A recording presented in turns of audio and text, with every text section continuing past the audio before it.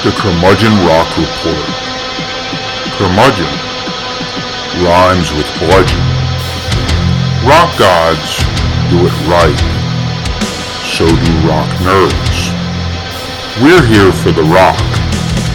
1965, 2021, doesn't matter. Crude, rude, yet somehow sophisticated. Welcome. Enjoy the show. This is Christopher O'Connor, and you are listening to the latest voyage of the Curmudgeon Rock Report. Very proud of what we've accomplished so far. This is episode number 11. We may not be the Adventure Zone yet, but we are building a worldview, link by link, chain by chain. And I think we're doing some good stuff here along the path to rock nerd dumb, as in very dumb. Anyway, say hello, Arturo Andrade from Gwangju, South Korea.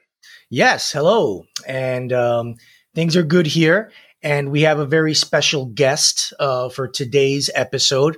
Before we even introduce the episode, I'd like to introduce the guest. This is my very good friend here in South Korea. He is a fellow music obsessive. And we're very, very happy and pleased and thankful to have him on. This is Mr. Chan-hyun Park. Say hello, Chan-hyun. Hello, everyone. Yes, and we'll talk a little bit, but good to hear your voice, Chan-hyun. And I know that a few of you may be asking yourself, why is Arturo's good buddy from Korea, who is an actual real life Korean, why is he on this podcast? The answer to that will become very evident here in a few minutes.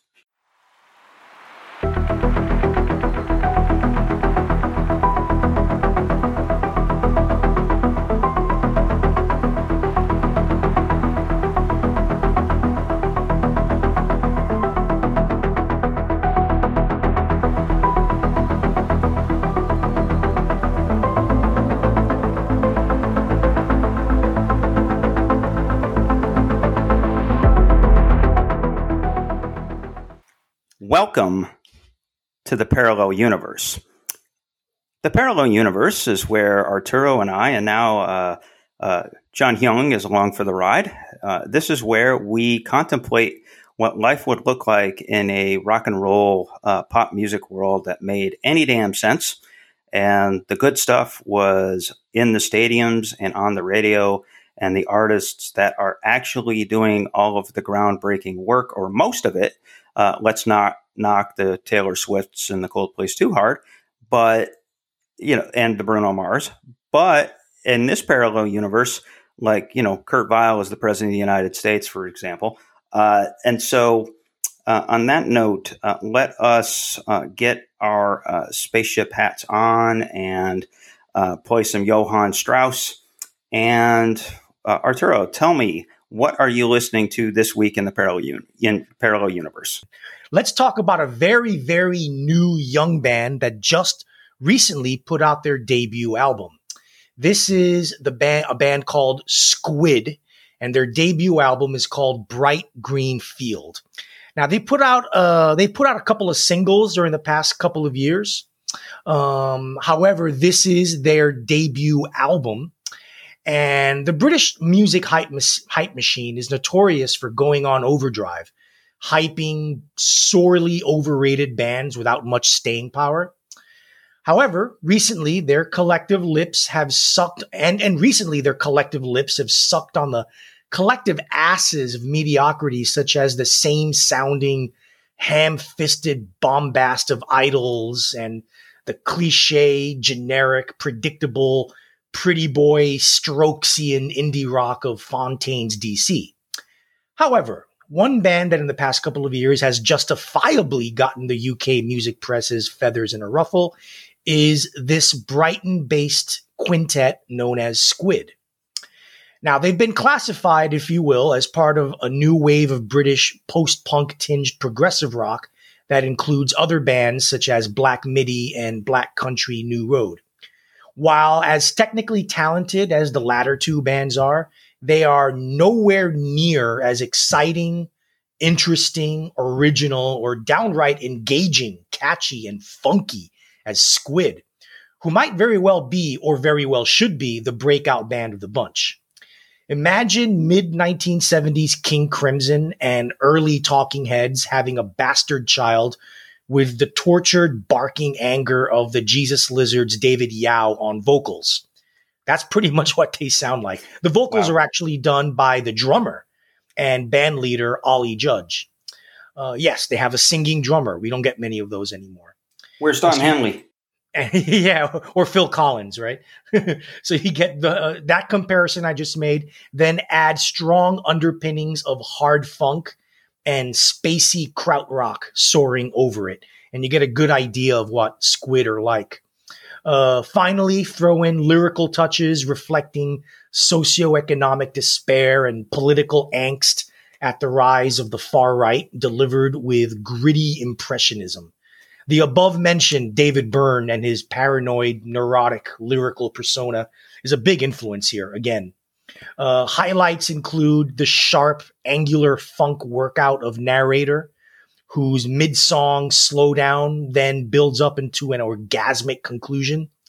You have Boy Racers with its clipped, sharp, motorique groove that midway through dissolves into a doom-laden synth drone, not unlike the intro to Led Zeppelin's In the Light, and the multi-segmented Pamphlets, which goes from hypnotic bass-led groove to increasingly intense guitar synth-entwined washout, with singer Judge complaining that he doesn't go outside anymore because he's tired of seeing pamphlets distributed by far-right nationalist groups.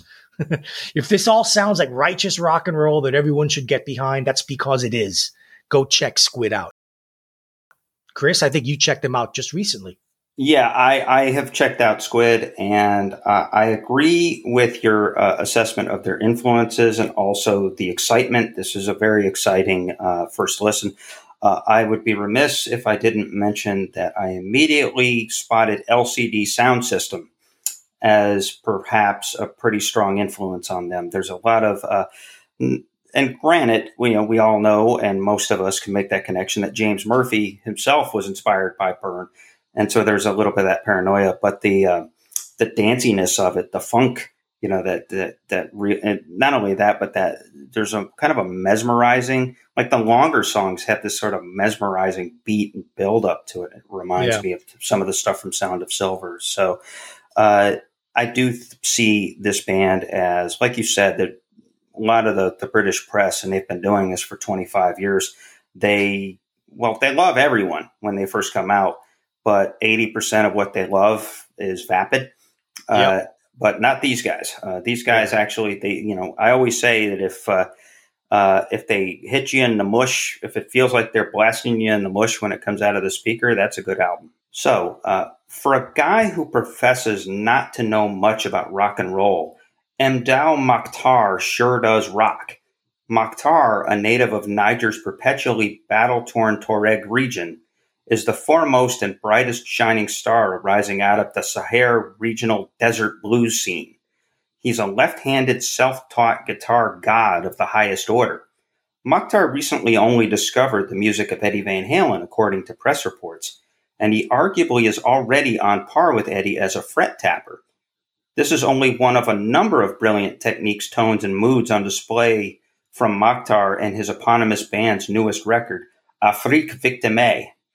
This is Mokhtar's maiden voyage backed by an American record label after years of self-released or under-the-radar releases. This record may enjoy some crossover success here in the U.S., but not in an ironic hipster way. This truly is a mesmerizing body of work. I've seen reviews and articles about Mokhtar that refer to his music as psychedelic rock, which to me is a lazy descriptor from writers who've probably done a few too many drugs in their lives. The label probably comes from an admiration of Mokhtar's prodigious skills as a soloist. This dude can certainly shred and tap magic out of all of his pedals, as he does here on album opener Chiz Meetin, and the title track, which may become a rallying cry for revolutionaries across Africa, with translated lyrics that shoot bullets at neo-colonial France like these. The wind born in Tunisia spread all over Arabia. Africa is a victim of so many crimes. If we stay silent, it will be the end of us. Why is this happening? What is the reason behind this? Yet the brightest and most fascinating musical passages on Afrique Victime are its gentlest, or at least its most synergistic. The pretty, passion-infused harmonies and balladry of Tala Tanem, the amped-up exotic rhythms, percussive claps, supple acoustic guitar notes, and chants of the album closer Bismillahi Ataga, the slithering bass line that ties the hypnotic Ya Habibti together. Indeed, much of this album is acoustic communal music, a kind of an indigenous folk driven by a masterful songwriter, arranger, and craftsman. The album was largely recorded during one-off sessions while the band was on tour in 2019 to support Mokhtar's breakthrough through into Western consciousness, the rock balls quality Ilana the Creator. That may explain why the album oscillates so organically in mood between wistful, celebratory, and agitated. It's an understandable mix of emotions for Mokhtar. Life in Niger in general, and in Mokhtar's Tuareg region, is not easy. As it has been for more than a century, the aggression, insurgencies, civil wars, and anti-colonialism, that last part includes the U.S. as well as France, all centers around the mining of uranium and the desire to control it or share in its wealth. The never-ending cycle of violence and cultural inertia experienced by Mokhtar's nomadic Tuareg ancestors and peers clearly fills the musician with rage that simmers underneath the galloping regional grooves and razor-sharp soloing of the song Afrique Victime. While the rest of the album is written and sung in Mokhtar's native Tuareg language, Afrique Victime is boldly sung in French. It's a fight song for all of Africa. It honors Mandela, it condemns Gaddafi, and it has that jousting line about Tunisian wins. The final result is an intense 9-song, 41-minute rumble of an album that takes us on a tour through Mokhtar's soul. This may be the best album I'll hear all year. It certainly will be one of the most important. Mdou Mokhtar has a musical vocabulary that deserves to be heard widely. I think it's important to understand also where he comes from. He's from Niger, but he's part of the Tuareg people. The Tuaregs are a civilization of people. They are basically desert inhabitants, and very nomadic. Basically desert gypsies. Yeah, they're basically desert gypsies, and they span all throughout northern and western Africa, particularly Libya, Algeria, Niger, and Mali, and Burkina Faso as well. Yes. And one of the interesting things about Mokhtar, not just being a great guitar player and musical artist, he's also an actor. Back in 2015, there was a film, an independent film, directed by a guy named Christopher Kirkley, who owns a small record label that specializes in West African desert music, if you will. And Sahel Sounds is the name of the record label. And the movie is called Akaunak Tedalat Taha Tazaughai.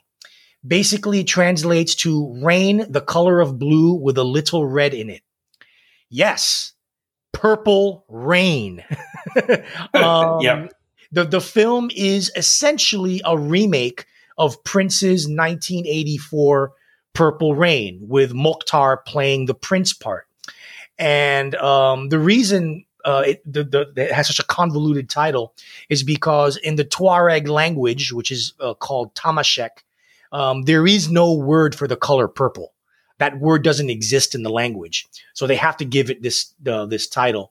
And the film, like I said, is an homage and kind of a recreation of Prince's Purple Rain, with Mokhtar's own personal biographical story thrown in there a little bit. And the film got really positive reviews and won a few awards at some international film festivals. And that's what the movie actually is what got people really into Mdou Mokhtar, and which led to the breakthrough of his 2019 album, Ilana the Creator. We now leave the parallel universe and come back into our universe. And like we said at the beginning of the episode, we have a guest, Chun Hyung Park, who lives there in Gwangju, South Korea with Arturo. So Arturo, what the hell is he doing on this broadcast with us? Well, the reason he's here is that aside from being a big rock music fan like us, he's also quite knowledgeable about Korean music and its history. And what we're focusing on today is, believe it or not, K-pop.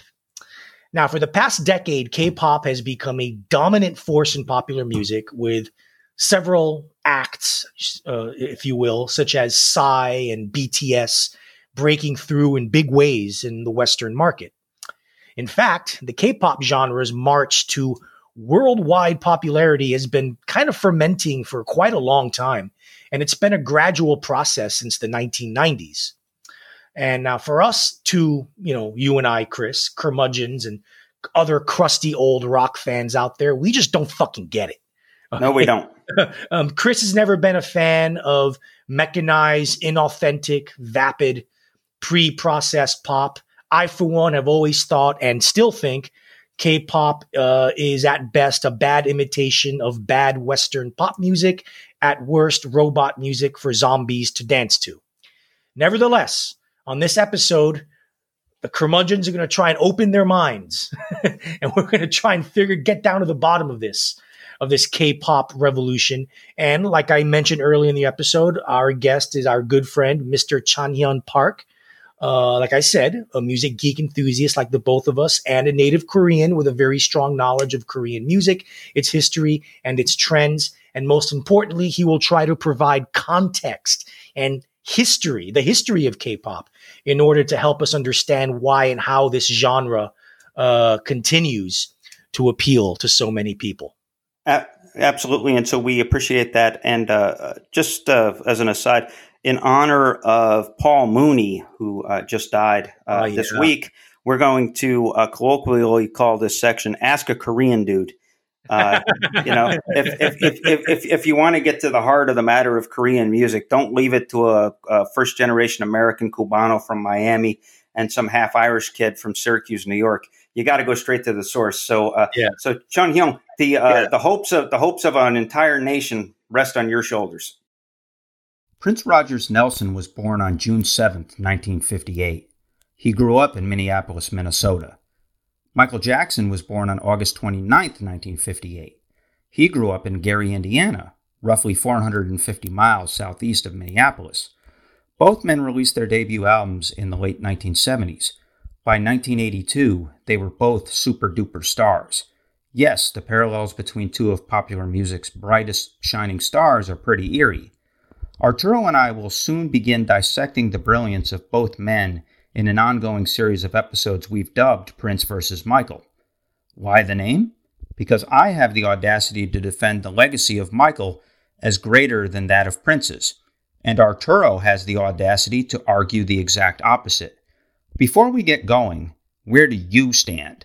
Zap your thoughts to us at curmudgeonrock@gmail.com. So, Chan-hyun, let's tell us a little bit about yourself and your relationship to music and the music you generally like, and your relationship to K-pop.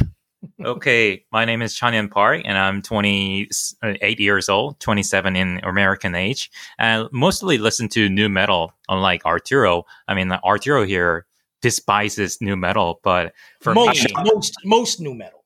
I don't. I don't. But go ahead. I mean, to each to their own. I was gonna explain this. Preference. My preference of nu metal is derived from the fact that there were no alternatives in my early age. I mean, I grew up with K-pop, but they were not appealing to me in any way in shape or form. So I resorted myself to listening to some sort of some 41s, Still Waiting, and Bullets Over My Head, and some songs like that you guys probably never heard of, but I really dug myself into that kind of culture, and that's part of the reason why I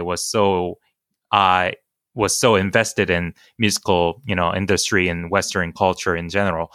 But like I said, I grew up with K-pop, so I know what the K-pop is. I know what the deal is. So I can briefly, or maybe extensively, if you guys want to, and tell you guys what the K-pop is all about. So find the middle ground between briefly and extensively, and just kind of give us the half secret inside dope, and give us your take.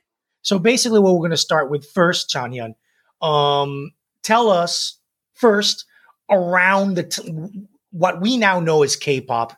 Give us like the year or the time frame when it started to emerge, the music that we now know as K-pop, when it started busting out, and then go backward. Tell us what the music scene, the popular music scene in Korea, what was it like before K-pop? So before K-pop, it was more of a love songs and some guitar bands. And there was a genre called trot. And it was a mixture of Korean folk songs and some sort of love song. I mean, American influence was largely at hand. I mean, we were occupied by the American, military back then. Like I'm talking about early 1950s and 60s and things like that. We were still in shambles, and there wasn't that much of a cultural influence to begin with. So we were mostly got influenced by American, culture and pop music. But at the same time, we wanted to invent new wheels. So we developed this genre called trot. So that's pretty much what we had back then, back in early days of, so-called K-pop. But when it really took off is, I should say, 1992 to 2000. Early 2000, that's when most of the boy bands such as G.O.D, you guys never heard of that that band before, and Seotaeji, it's not exactly a band, but I digress. It was actually a band back in 1990s, but they separate their ways, and Seotaeji, being the main guy himself, started doing the solo and things like that. Anyway, that's when the K-pop really took off, and a lot of people with the economic growth and cultural evolution, and because of the Han River miracle, we were really going forward with the cultural evolution and things like that. Yeah, for those who don't know, the Han River miracle is basically a phrase used to describe the Korean economic boom in the 1980s that basically resulted in Seoul getting the Olympics in 1988. And from like starting in the early 80s, Korea just exploded economically. Hyundai and Samsung became major presences in the automobile and electronics markets. And that kind of affected Korean pop culture as well, because Koreans started to get more of a positive encouragement of themselves as a society and as a people. And I imagine that kind of fed into the pop music and into the birth of K-pop. Like, this is our music. Right. Yeah. Right. Yeah. I mean, like you said, because, after what happened, the Douglas MacArthur rampage of the 50s and 60s and, the splitting of the two countries, I imagine, like you said, talk about identity politics. That's identity politics to the nth. Really needing your own thing. So no, that's cool. I never really thought about that. So great. Yeah. So these early K-pop groups, I think, why did so many people start liking this music, and how did its popularity kind of like spread? Like, I want to get to the meat of that first, because I should say this. Sex sells, and the happy monetization of sexual theme back in the day was kind of thing. And it's largely due to the fact that we got democratized. I mean, am I saying it correctly? Yeah, you are. Yeah. After we became a democratic nation, the government crackdown has been laxed quite a bit. And women weren't able to wear miniskirts or hot pants or things like that. It was illegal to do so back in 1970s and 80s and even early 90s. But after the democratization, the government stopped cracking down on those kind of things, and and musical industry grew up with that because there was no crackdown or anything at all to stop them. So they were really, really digging into this kind of, first they were trying to, get the creative mind going and, try to come up with the, critical standpoint of view when it comes to political agenda and things like that. But soon they delved into the monetization of sex and things like that, because at the end of the day, money is what matters when it comes to labels and things like that happened. Yeah. Boys digging girls and girls digging feminine boys is what happened back in 1990s and early 2000. And I'd like to give you an example. Like, for example, the military guys, enlistees in Korea. You guys remember the fact that, in South Korea, young men get drafted against their will. Well, basically, in Korea, you have mandatory military service for all men, for all boys, really.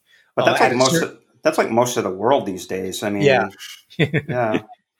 I mean, except us. I mean, we're like the only like voluntary military, I think, in the world. The British, the British, and the British is voluntary too. Several other European. But countries. like Israel and other countries, they have the whole mandatory. Well, in Israel, both men and women have to do military service. There you go. In Korea, it's just the males. Okay, gotcha. Yeah, but we're in the process. I might have to, digress, but we were in the talks of, including women into our, armed forces. So we'll get to that eventually if we become more inclusive and things like that. Yeah. Anyway, okay, so basically now the K-pop music itself, when the earliest K-pop music, what did it sound like? Oh, they sounded like, American rock bands, really, quite literally, like pop rock bands. Yeah, pop rock bands. Yeah. I mean, if you guys are talking about, pop rock bands such as, Nickelback, or it sounded like Nickelback. No, not Nickelback. More like Bon Jovi. Yeah, more like Bon Jovi. Yeah, and what else? Rage Against the Machine. Really? To give you an idea. Yeah, wow. Sateji was quite alike, Rage Against the Machine when it comes to when it comes to his political stance and his worldview and things like that. They were really super, critical about the government's, crackdown on things and the Korean society's downfall and things like that. We were really super focused on, teaching. I mean, growing up as a kid, I never had that much of a sleep.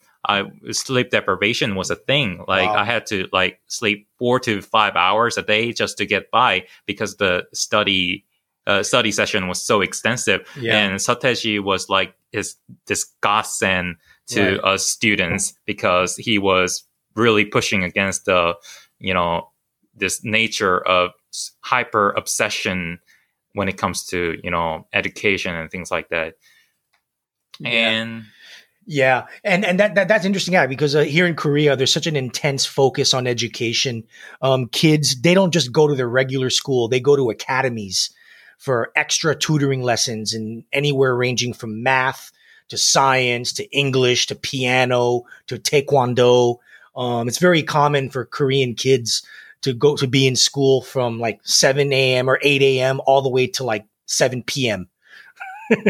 Yeah, it's really quite common in the culture and in the society. Yeah, I would like to chime in on that. That's part of the reason why a lot of Korean, youngsters back in the day, back in 2000, early 2000, listen to those kind of music is because they haven't had that much of a time to begin with, so they didn't have any time to go out and play with other youngsters and things like that. Right. So they resorted themselves to just listen to, this heavy, music and things like that. I must say that back in the day, Korean pop music was really heavy. How should I say it? They sounded like, Korn. Really? Yeah. Wow. Yeah. Wow. That kind of Yeah. mind-blowing. Angry K-pop. Angry Yeah. K-pop. Yeah. Those were the thing back in the day. So K-pop now, K-pop as we know it now has a lot of EDM, electronic dance music, and hip hop influence. When did that started seeping into K-pop and becoming the K-pop that we know now? I was going to go into that later on this episode, but I'm gonna say it anyway.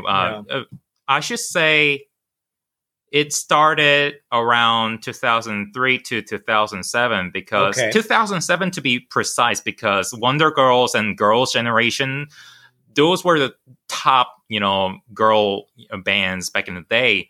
Yeah, so I remember Wonder Girls. They were fun.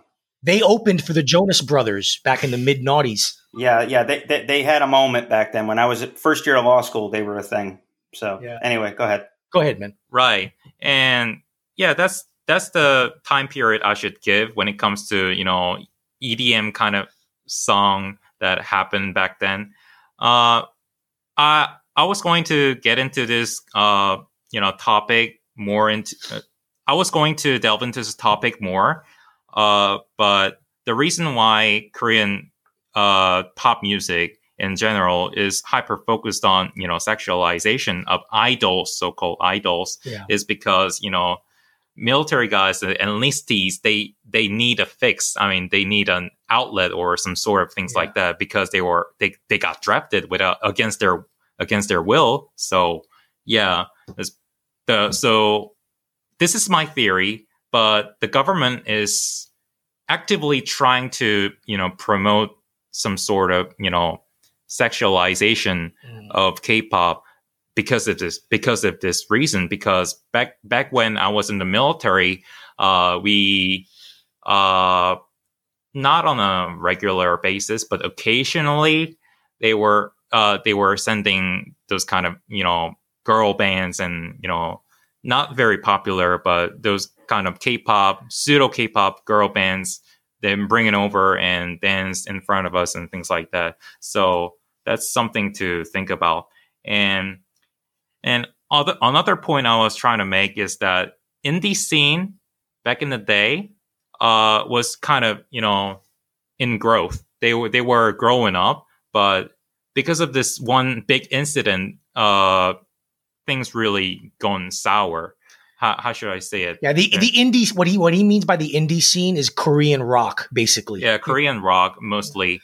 And KBS, Korean Broadcasting System, gave them a chance, gave this no-name band, and basically gave them a chance to be on a stage and on perform. TV. Yeah, on TV, live TV performance without any kind of, prior, screening or contact or any kind of thing back then. So it was literally the how should I say it? The definition of live television show. And what's the name of this band? They were a no-name band. It was basically they had no names for it. They had no name. They had no names.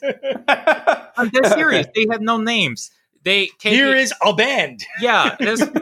And the reason why they were trying to bring in these kind of no-name bands over to their stage is because they wanted to promote the indie scene, because they wanted to see more of Seotaeji. They wanted to see more of G.O.D. Right. And, they wanted to, show the youngsters that there are alternatives and maybe we can... Alternatives to dance pop. Yeah. Right.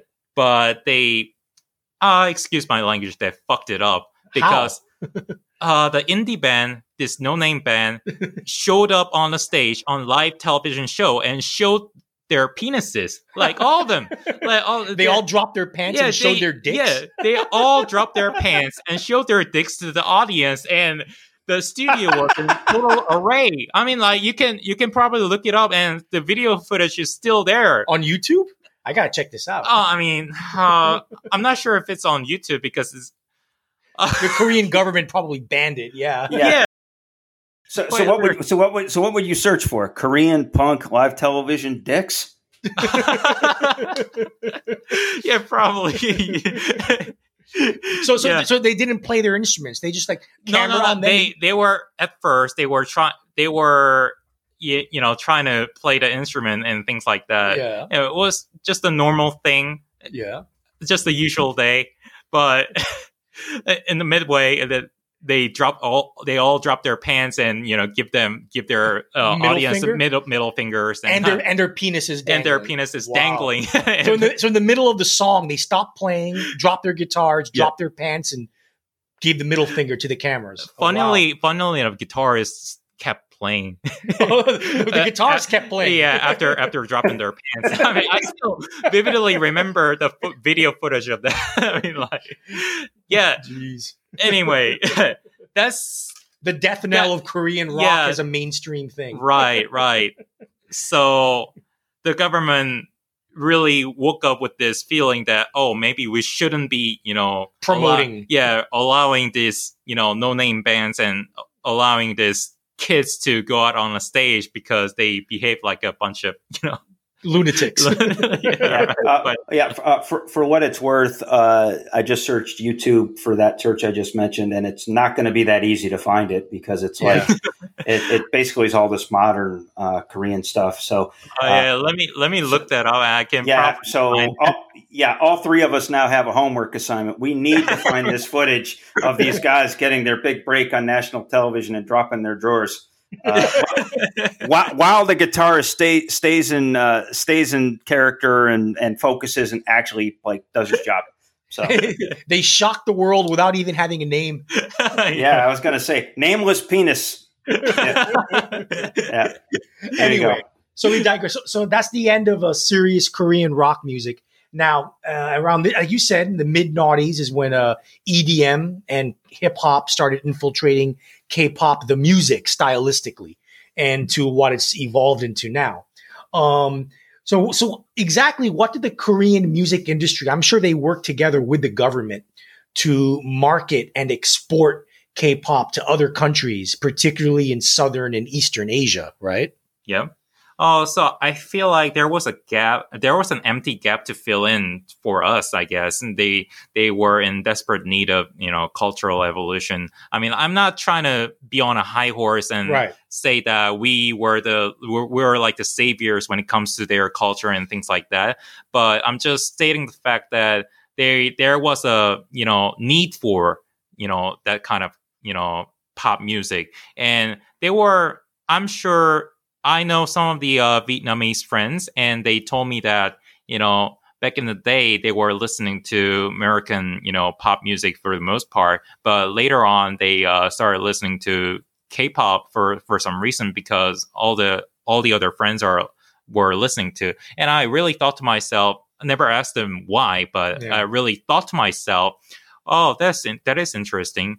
What may be the reason behind that? Yeah. And I feel like because we were Asians just like them. Yeah. I think that's probably the reason why they liked our music over American music. And it's shiny, it's glossy, and the girls are beautiful. Yeah, right. Exactly. Don't discount hot girls. Yeah. Exactly. And this is from my Singaporean friend, and she told me that they because being under dictatorship, like back in the 1990s and 80s and 90s, Singaporean people really needed some sort of fix when it comes to culture and pop music and things like that. Release, yes. And just like us, because they were under dictatorship back in starting from, early 2000 to, late 2000, they, started listening to K-pop because just like any other Vietnamese people and, how should I say it? People from Southeast Asia, they liked K-pop because of our image, not because of our music. It was because hot women, hot looking guys who look like women. Yeah. And I mean that kind of androgyny and sexuality that kind of really sells well in countries like Thailand and Vietnam, Right. and Cambodia and even Japan. Japan's had that kind of androgynous sexuality. Yeah, I was going to say anime is about as androgynous as it gets as an art. Yeah. So whereas like in conventional society, some of these countries are very strict and conservative, but like behind closed doors, there's a lot of blurred lines. I've been to Thailand several times. We have a good friend who lives there. I was going to say, sexuality down there is a very negotiable thing. Yes, literally negotiable. yeah. And anyway, a lot of these Asian countries, they were that really got into K-pop were turned on, like Chan Yun said, by the image. The sexuality and the androgyny was something that really, clicked with a lot of these Asian countries. And eventually it started clicking with Western countries as countries like, the United States, Canada, all throughout Europe. We've become, and I say we and me as Western people, like Chris and I, like we've become more as a society, more open to sexual preferences and sexuality expressed in different ways. And this may coincide why K-pop has started to make inroads in North America and Europe. And so I guess the Korean music industry, and I would say aided by the Korean government, did a really good promotional marketing job. Knowing this, they probably are really smart about it. And they knew that it was eventually going to crack. And they've tried cracking the US market many times. And, I think it didn't really start cracking until 2013 or 2012 with a certain 30-something-year-old, kind of past his prime at the time, K-pop star named Psy. Yeah, Gangnam Style was the first major K-pop hit. And that's the big bang moment for K-pop in the Western world. And that was a fun song and even funner video for sure. Right. Yeah. So I must say, like my Singaporean friend explained before, there was an empty gap to fill in, and alternative was needed for them. And Koreans were regarded as somewhat friendlier compared to American pop scene and things like this. I don't know how, but they thought of us like somewhat likable, I guess. And government took this as a sign that can be. We can exploit this. Yeah. And they really, they drop the hammer down and they pull out the active measures to ensure success in the Southeast Asian market. And not only in South Asian market, Middle East and Japan and China and all over the nations. And sex sells, and they just pumped up the sexual quotient, basically. Yeah, right. For the money. I mean, like I said before, our country was in shambles. We don't have natural resources. I mean, most of the natural resources are in North Korea. So South Korea only has some sort of infrastructure and manpower. So what can we do? We can resort to, either we can be educationally genius and, or maybe we can, sell sex or, some goods and, produce. Sell their culture. Yeah. Sell their culture. Yeah. To put it lightly. Yeah. So that's partly the reason why South Asian market opened up for us. And then eventually that strategy translated to the Western world as like I said earlier, as Western countries started to become a little more open to that kind of glossy sexuality. And boom, all of a sudden now we got BTS. On this episode, Chris and I got to the bottom of the K-pop explosion. For the next episode, we'll get to the bottom of another pop culture phenomenon that has been ongoing since the mid-1960s, covers of Bob Dylan songs. The Bard's Songbook has been a source of material for bands and artists of all genres and spectrums for more than half a century. Chris and I will give our choices for the 10 most interesting, if not the best, Dylan covers. Email us at curmudgeonrock@gmail.com or hit us on Twitter at curmudgeonpod. I don't think our approach when it comes to, breaking the wall of Western market has changed. Okay. I feel like Western market has changed. Right. That's what I said earlier. Yeah. Right. Yeah, Exactly. because, I mean, the strategy that the Korean music industry, with the help from the government, is like, okay, we're just going to do our thing, and we're going to wait for those countries to change. And once they changed, boom, they went right through the door. Right. I feel like American society has changed quite a bit in the past couple of decades, and they became more open and more inclusive and things like that. And it's partly the reason why we were successful back in early 2010, I guess. And with the help of YouTube and other media outlets coverage, we were able to finally crack the Western market.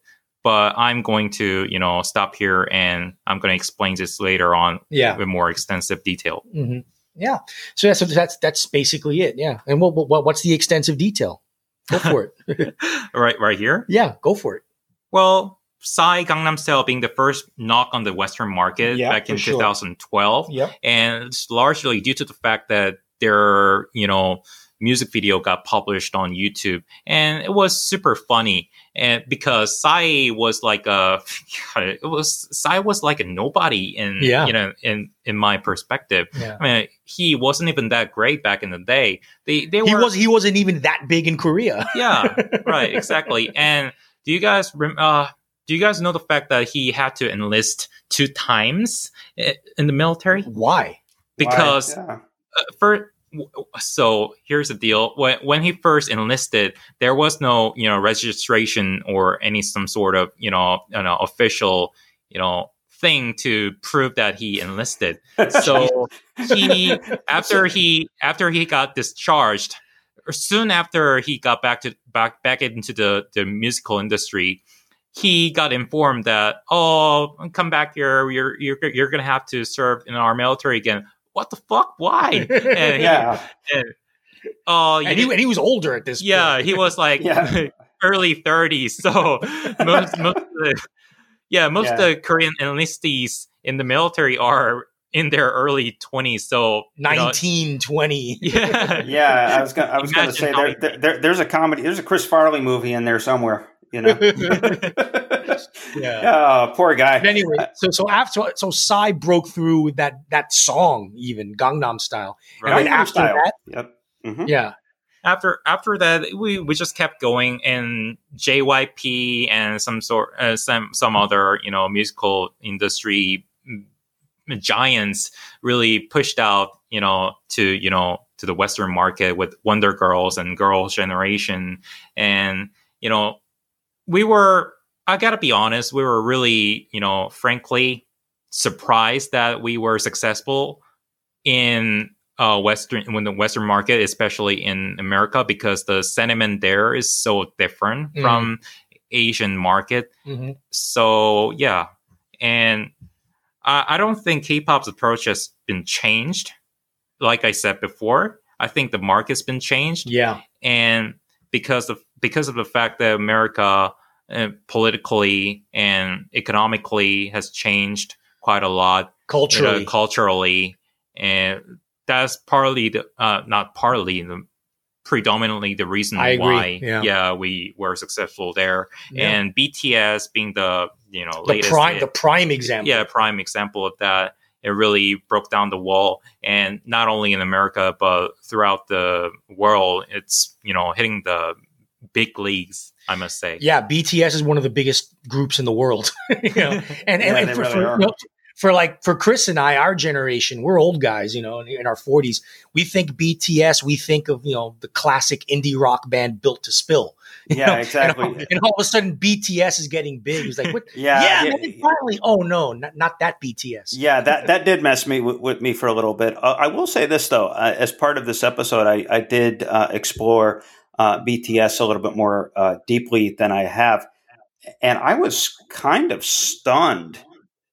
They're actually pretty good. I mean, they're these 7 androgynous guys, but for anybody out there that's ambitious, go out there on YouTube. They have a cover of Coldplay's "Fix You" that is astonishingly good. Those guys can sing. And then obviously their as they get bigger, they become kind of like a Backstreet Boys manufacturing, like an assembly line, so they can get all the good writers and all the good producers. But yeah, they're the biggest boy band since NSYNC. So I got to give it up for them. But yeah, the rest of it still kind of sucks. It's like Detroit house music as done by NSYNC, which is sorry, everybody, I'm not supposed to say that word. Send hate mail to curmudgeonrock@gmail.com. Thank you. Yeah, that interesting that you say that Korean cancel culture is part of the thing. And now, starting from here, I'm going to talk about the negatives about the Korean pop K-pop scene and things like that. Cancel culture is a thing. So whenever somebody talks shit about the boy bands or girl bands they like, they're literally gonna go after you. Yeah, like how dare you criticize our K-pop idols? Like, I'm dead serious. They're gonna come for you. Like in Korea, they got this cancel culture, and they will be they're gonna do anything they've got at their proposal to make your life miserable when it comes to that's also social media and bullying. Social media bullying is a big thing, and that's how they do it. That's how they someone like me who's not on social media. I barely use Facebook. I only use it really for text messaging. I don't do Twitter. I don't do Instagram. So that shit has no effect on me. Like this podcast that we're doing right now is as close to social media as I ever get. yeah, pretty much. And me, I mean, so I have to use LinkedIn and Twitter professionally every day, and I use Facebook less than I do. Twitter's interesting. Twitter, that's where the most bullying happens, but that's also where the most informative stuff, and that's where like the best interactions happen too. Yeah. But anyway, I digress. You were saying, sir. Yeah, you were saying. Go ahead. And most of the youngsters nowadays, they got access to 98% of Korean population are literate, and they got their cell phones and internet connections, and pretty much everyone has their internet connection. So these youngsters really digging into their boy bands, they're gonna come after you whenever they say something bad about them. And there was this incident back in 2017, I believe. It was not only because of the boy band, because the perpetrator was largely mentally unstable, mentally disabled, unstable. Mental health issues. Okay. Yeah, mental health issues. So there were like two girls, and they one girl talked shit about some bands. GOT7. Yeah, that was the name of the boy band, and they talked shit about it, and they came after her and basically chopped her up into pieces and threw them into the sewer or something. Good like Lord. That. Yeah, those are the things that are happening when it comes to the K-pop obsession, K-pop obsession and things like that. And cancel culture is largely at hand to that. And what other things I would like to mention? Like I said before, over sexualization. We're following Japan's trend when it comes to pop culture. I should have really mentioned this before, because back in 1980s and 1990s, we were first, Japan got influenced by American culture, American pop scene, and they largely adopted that. And after that, we basically just imported the same stuff. So it's called a city pop, and we were listening to those type of music back in the day. And later on, Japan really started, these sexualization of idols, and we somehow just follow suit. Like I explained before, this is largely due to the fact that government stopped cracking down. But I must say, it was an interesting, thing to witness. And because of that, a lot of, Korean, girls in their late teens, how should I say it, teenagers, they join in musical labels, and they pour their hearts and soul into, becoming the next big thing. But at the end of the day, their future, some took off. Like, for example, one or two girl bands out of 100, maybe they can take off. But rest of the people who pour their hearts and soul into it, they just get exploited. Yeah, and Interesting. they end up as a sex worker and things like that. That kind of bad thing happened. So it never dawned on me until you said that even though a lot of those guys look like girls, they're all guys. And so I never really realized that there was that kind of misogyny that runs through it. Oh yeah, I mean, in the Korean record industry, like a lot of, I mean, there have been rumors, but a lot of especially the girl pop groups that, and even maybe even some of the boy pop groups. Yeah, it wouldn't surprise me. Yeah. Rumors of like sexual favors having to be done in order for promotion. Right. I mean, let's face it, dude. It shouldn't be shocking because the same shit exists in the American record industry. In some respects, it shouldn't be shocking. Oh, what was the name of the movie director? Harvey Weinstein. Harvey Weinstein. Yeah, that guy's a pig and a half. Deal. Yeah, it's kind of the same deal. Just like in Hollywood, we're living in a small country, so everything is super hyper focused and super connected. So there's no escape from that. Yeah, when exactly. it comes to entertainment, but I'm sure, but the same thing in the UK music scene. Same thing. I'm sure there's a lot of sexual favors were done there. In order for certain pop acts, male and female, to get big. It's just. Unfortunately, it's unfortunately part of the business, in some sectors, But anyway, cyberbullying and sexual corporate favors, the dark side of K-pop and other areas of pop music as well. And other areas of pop music, Korean pop music scene has this weird trend that has people follow their celebrities, celebrities to their teeth. I mean, it's Korean expression, but basically what people do is that they follow the boy band members or some sort of celebrity they like, and they follow all the way to their house. They figure out their phone number. They figure out their home addresses and things like that. The fan obsession. That's not new. That's not new, but it's on a whole new level when they place a hidden camera inside their apartment, things like that. Good Lord. Right. It's a reality. It's 21st century fan obsession.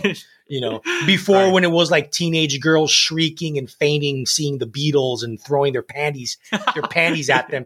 Now it's like, I want to break into their home and put a camera in their home. And live broadcast and things like that. Live stream. It's just crazy out there. Yeah. To take this home, John Hyung, where do you see K-pop going in the next 5 years? I mean, is it something that's going to become like Saturday morning, like kind of like Menudo is to Puerto Rico? I mean, are you going to start seeing like these, like even like the most electronic and sort of studly of these guys? Are they going to start playing for audiences of 7-year-olds on cartoon shows? You asked that. I mean, I don't think, like I said before, our sentiment has been changed. The market has been changed. I think our approach when it comes to selling K-pop music in general won't be changed largely due to the fact that we're doing so well in these days. And I feel like in the next 5 years or so, I think we're going to see more growth when it comes to K-pop music. And the nature won't be changed at all. And deep down inside, we believe in the fact that, sexualization is what made us successful in the first place. Drove it, It's what drove it. And the image quality and... Yeah, how about that? Basically, K-pop music in general it's pretty conservative by nature. You won't get experimental psychedelic art rock in K-pop. It's pretty much, it's going to stay with the EDM hip hop. Arturo is largely against streaming services and other media outlets and things like that. But I'm really happy that YouTube and Spotify and other media I use outlets YouTube all the time. I'm a big YouTube guy. Yeah, but you are against the Spotify streaming. Yeah, services. Well, mainly because I like to download for free. That's just my thing. Yeah. I like to actually have the digital files in my possession. I don't like to depend on the internet in case the internet breaks up and I'm listening to something. All of a sudden, I can't listen to it anymore because the internet's not good, or the internet connection is not good. Arturo and I and our good friend Ruben talked about this intensively a week ago, and I'm really happy that Spotify and YouTube, streaming services are allowing indie bands to join the big leagues. Yeah, I mean, it takes little to no effort to put out a video, and more than that, it takes no money to actually, produce, that kind of, musical piece. Sure. I mean, it's all bedroom EDM. YouTube is the new MTV.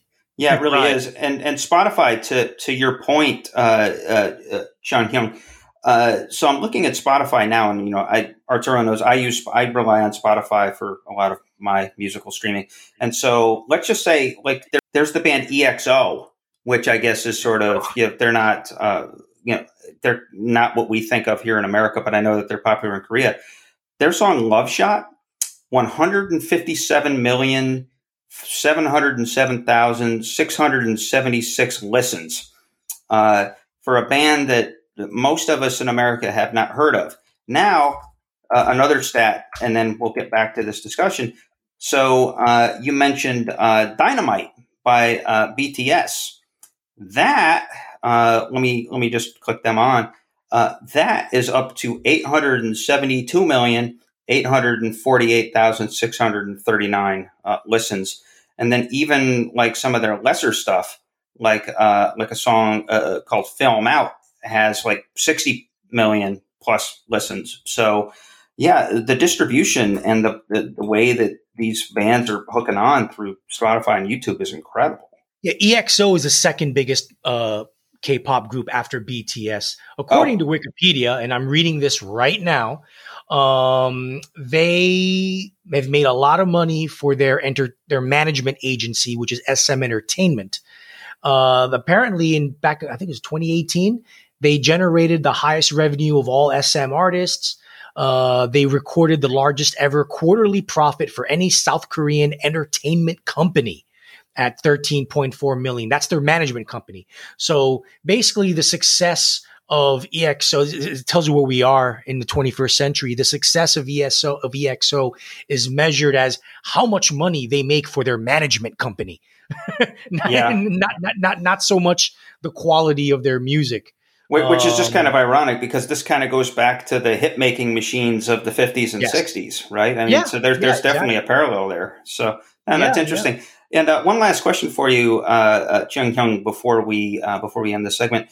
Who are some of the indie bands and some of the K-pop bands that our listeners may not have heard of that we should check out? Particularly the indie meaning rock.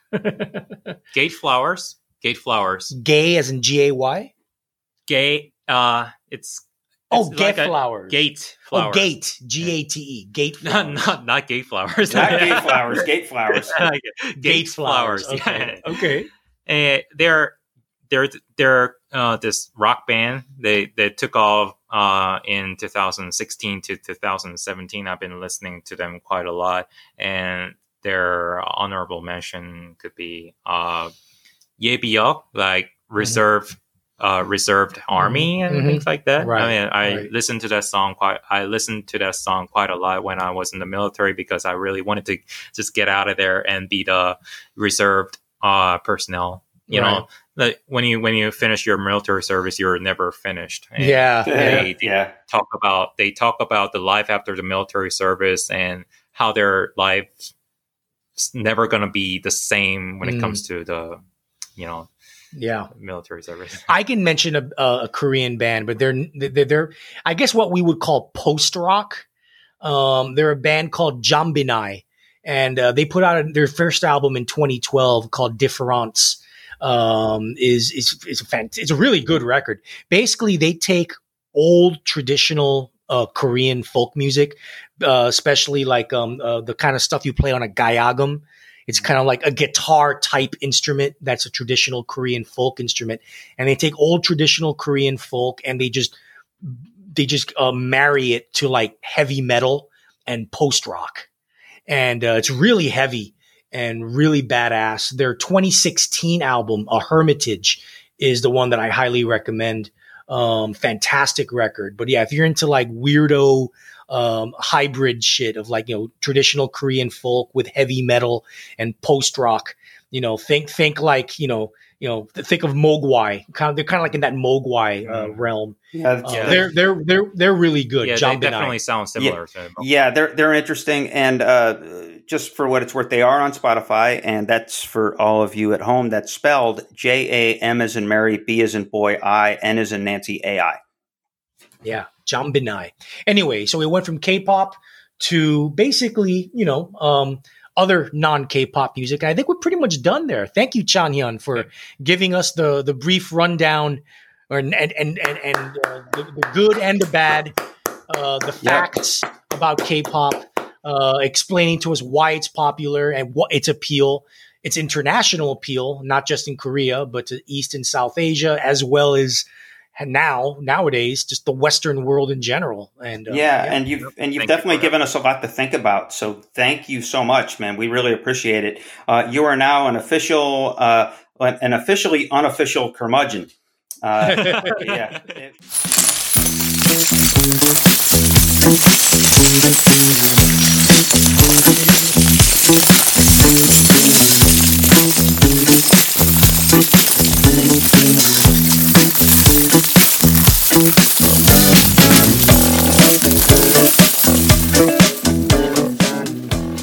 All right, so we now go from our excellent discussion of modern K-pop into the deep recesses of the vaults of the curmudgeons, namely Christopher O'Connor and Arturo Andrade. This is where we venture back into the past and pick out an album of interest and kind of a public service, but also stuff that actually might be on our radars at any given moment. And so, Arturo, you have entered your vault this week. What have you pulled out? Yeah, this is one of my favorite bands of the noughties. Noughties meaning the 2000s, before the year 2010. This is a Vancouver, British Columbia, Canadian band called Black Mountain, and their amazing album from 2008, In the Future. Chanhyun's a big fan of Black Mountain as well. I think I turned him onto it a few years ago. Formed and fronted by singer-songwriter and guitarist Stephen McBean, who toiled for years in the 1990s through various bands in the Vancouver music scene. They emerged in 2005 with their self-titled debut that immediately garnered critical praise for their marriage of Black Sabbath-esque heavy 70s rock and raw, droning Velvet Underground-inspired art rock with shades of psychedelia and progressive rock. Such was the buzz surrounding them that it got them a lucrative gig opening for Coldplay, of all bands, for 3 weeks during Coldplay's Twisted Logic tour of 2005. However, it was Black Mountain's follow-up in 2008 that, in my opinion, truly cemented their status as one of the best North American bands on the planet, a distinction they held up until only a few years ago. While expanding on and bringing out the prog rock strains in their music would usually elicit nothing but derision from yours truly, in McBean and Company's hands, it comes off like a much more guitar heavy, much more disciplined, much less indulgent Pink Floyd with a much bigger set of balls. Uh, Imagine 1971 to 75 era Floyd, corralled and smothered by Soundgarden and sprinkled with a little Melvin's weirdness. This kind of music can easily fall into 1970s rock pastiche, but it avoids that due to exquisitely tight songwriting, soaring melodies, an angry grunge edge. After all, Stephen McBean did come up in the 90s and an immaculately crafted sense of build-up, space, tension release dynamics that permeates every track. Lyrically and vocally, when McBean isn't espousing a dystopian future where oligarchs rule the world with a totalitarian grip and launch countries into endless wars, especially appropriate during the time when this album came out, because it was the raging wars in Iraq and Afghanistan. Amber Weber, who was at this time a member of the band, her haunting Hope Sandoval on creepy drugs vocals, power songs such as the super tense Queens Will Play, with her exhortations of blood crawling over and permeating all of existence. Yeah, they were that kind of band. Yes, they were. McBean has always been a busy man with his side projects, such as the goth folk excursion of Grim Tower and the Black Mountain Light venture of Pink Mountaintops. But he came back to Black Mountain with 2010's Wilderness Heart, which saw the band streamline their sound a bit and delve more into something akin to a more concise, catchy, appealing take on doom metal. A long hiatus followed, with the band emerging with their fourth album, aptly titled 4 in Roman numerals, in 2016. This album is a latter-day, under-recognized rock classic that takes In the Future's expansive, spacey prog rock and ratchets it up with sprawling psychedelia, beautiful molten lava guitar, and subtle electronic dance beats.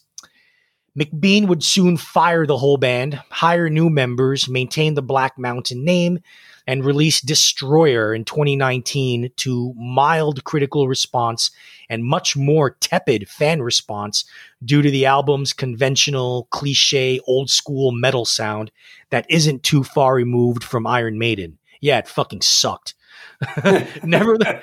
Nevertheless, Black Mountain have established a lot of credit with serious rock and serious rock fans, and they have the leeway to put out a dud every now and then due to the brilliant run of their first 4 albums, especially the unearthly masterpiece that is In the Future. Okay, so this is a weird one, and there was a period, seems like lately, this is the second time in the last handful of episodes I've pulled from this well.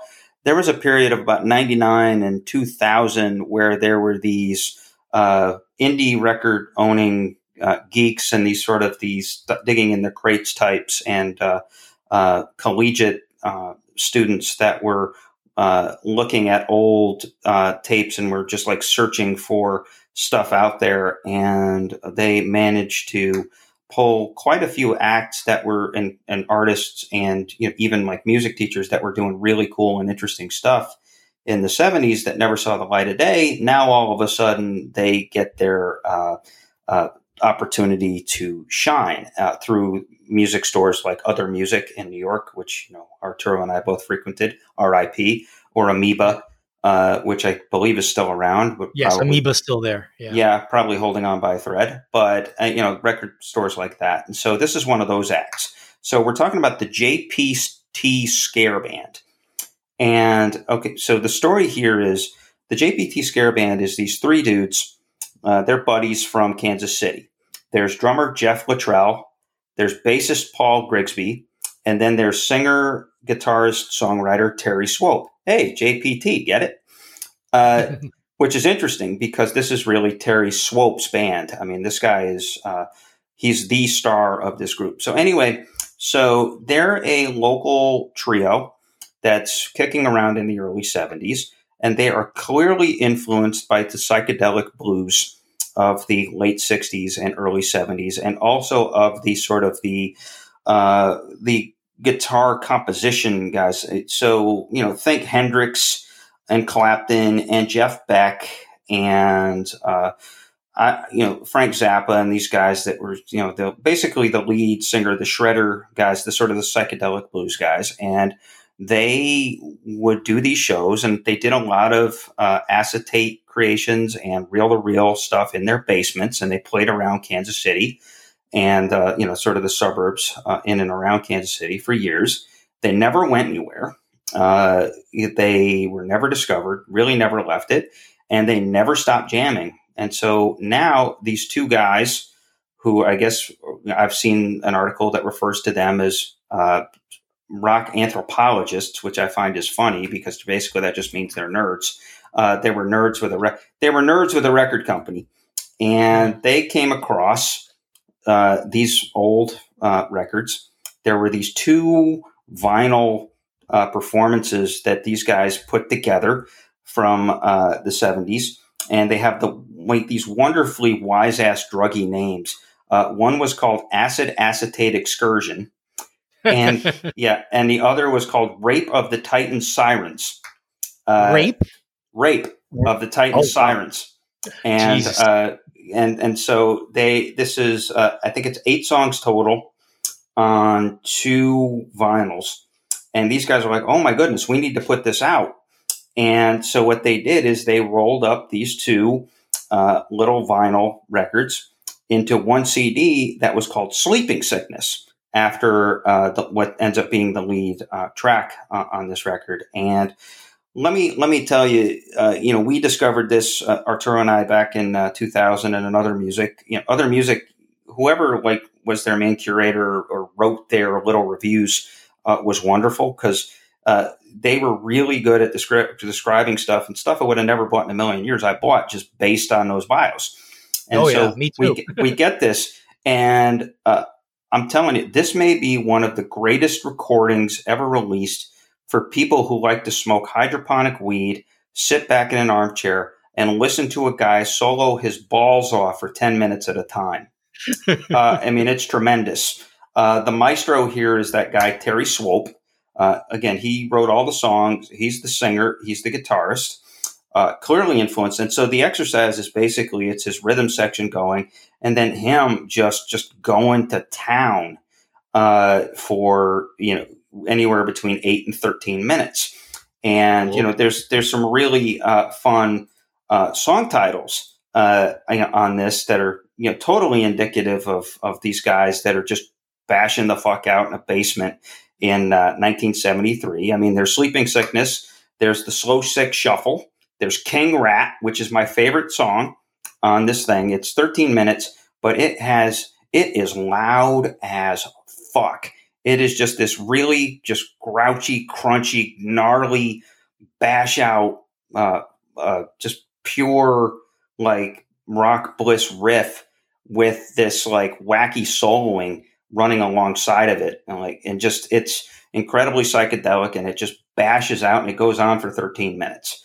And so, needless to say, when they released the Sleeping Sickness CD, Rape of the Titan Sirens was conspicuously absent, obviously conspicuously absent. So, like I said, this album, again, it's like 70 minutes of nonstop bash out and just jamming. Just prodigious, just 3-piece jamming with Terry Swope in your face. This is a guy that if he had gotten lucky enough to have the right guy in the audience at the right time, probably would have been out there as a radio god, or at least he should have been. He was that good of an axe wielder. So, the rest of the story here is kind of amusing. So these guys get their discovery, and they're out there, and it's like, oh boy, now we have a chance to cash in. And so they try to convince these 2 guys from Monster Records that found them to, hey, put out our new stuff or put out our other stuff.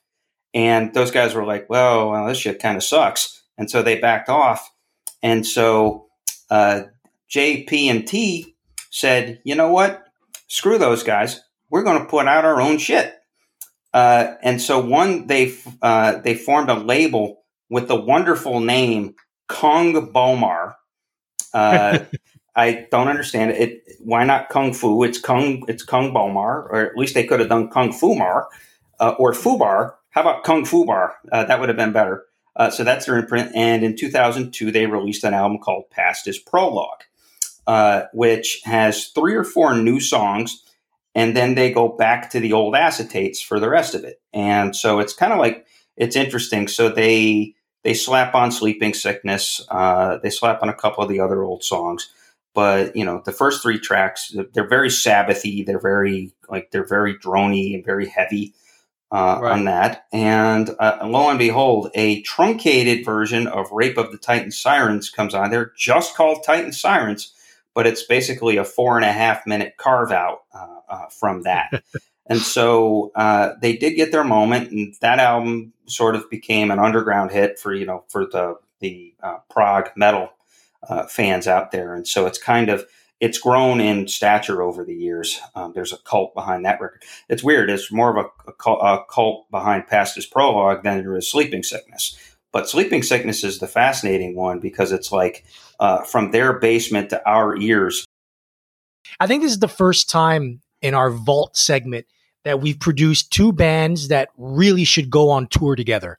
Yes. Because, yeah. I mean, because their music, they aren't that far removed from each other. Let's just put it this way. In some other planet out there, there's the equivalent of Old Faithful in Yellowstone. These guys definitely spring from the same geyser. Like once touring gets underway, I think Black Mountain should reconvene and ask JPT Scare Band to come on the road and open for them. Yeah. Our mascot is Terry Swope. Come out here, Terry. Wow, wow, wow, wow, wow. Okay. So on that note, I believe we are now exiting the vault. This has been a fantastic episode of the Curmudgeon Rock Report. I really feel like we've done a public service here. Yeah, and so we're educating people about K-pop. And so, Cheong Hyung Park, thank you very much. Thank you for having me. We really needed to ask a Korean dude, and you came through in the clutch. So we much appreciate that. And so we have come here to the end, and we thank everybody for listening. If you have any fan mail or any thoughts, hit us up at curmudgeonrock@gmail.com. We are on Twitter at curmudgeonpod. We're planning to get more aggressive, and so we're going to be doing some clever things with mini episodes and promotions and chunking some things up. Those longtime listeners will remember a Kate Bush rant that Arturo went on, so we want to feature that. And so I think Mike Def Curmudgeon Rock is pretty damn good. Keep on rocking. Arturo knows how to rant. Me, I'm pretty good at more sort of support us with donations at patreon.com. He's the funny one. Me, I'm the talkative one. He's the funny one on our Medium site. Join us next time as rock nerds smack you with knowledge. Stay rude, stay crude, stay sophisticated. Thank you for listening.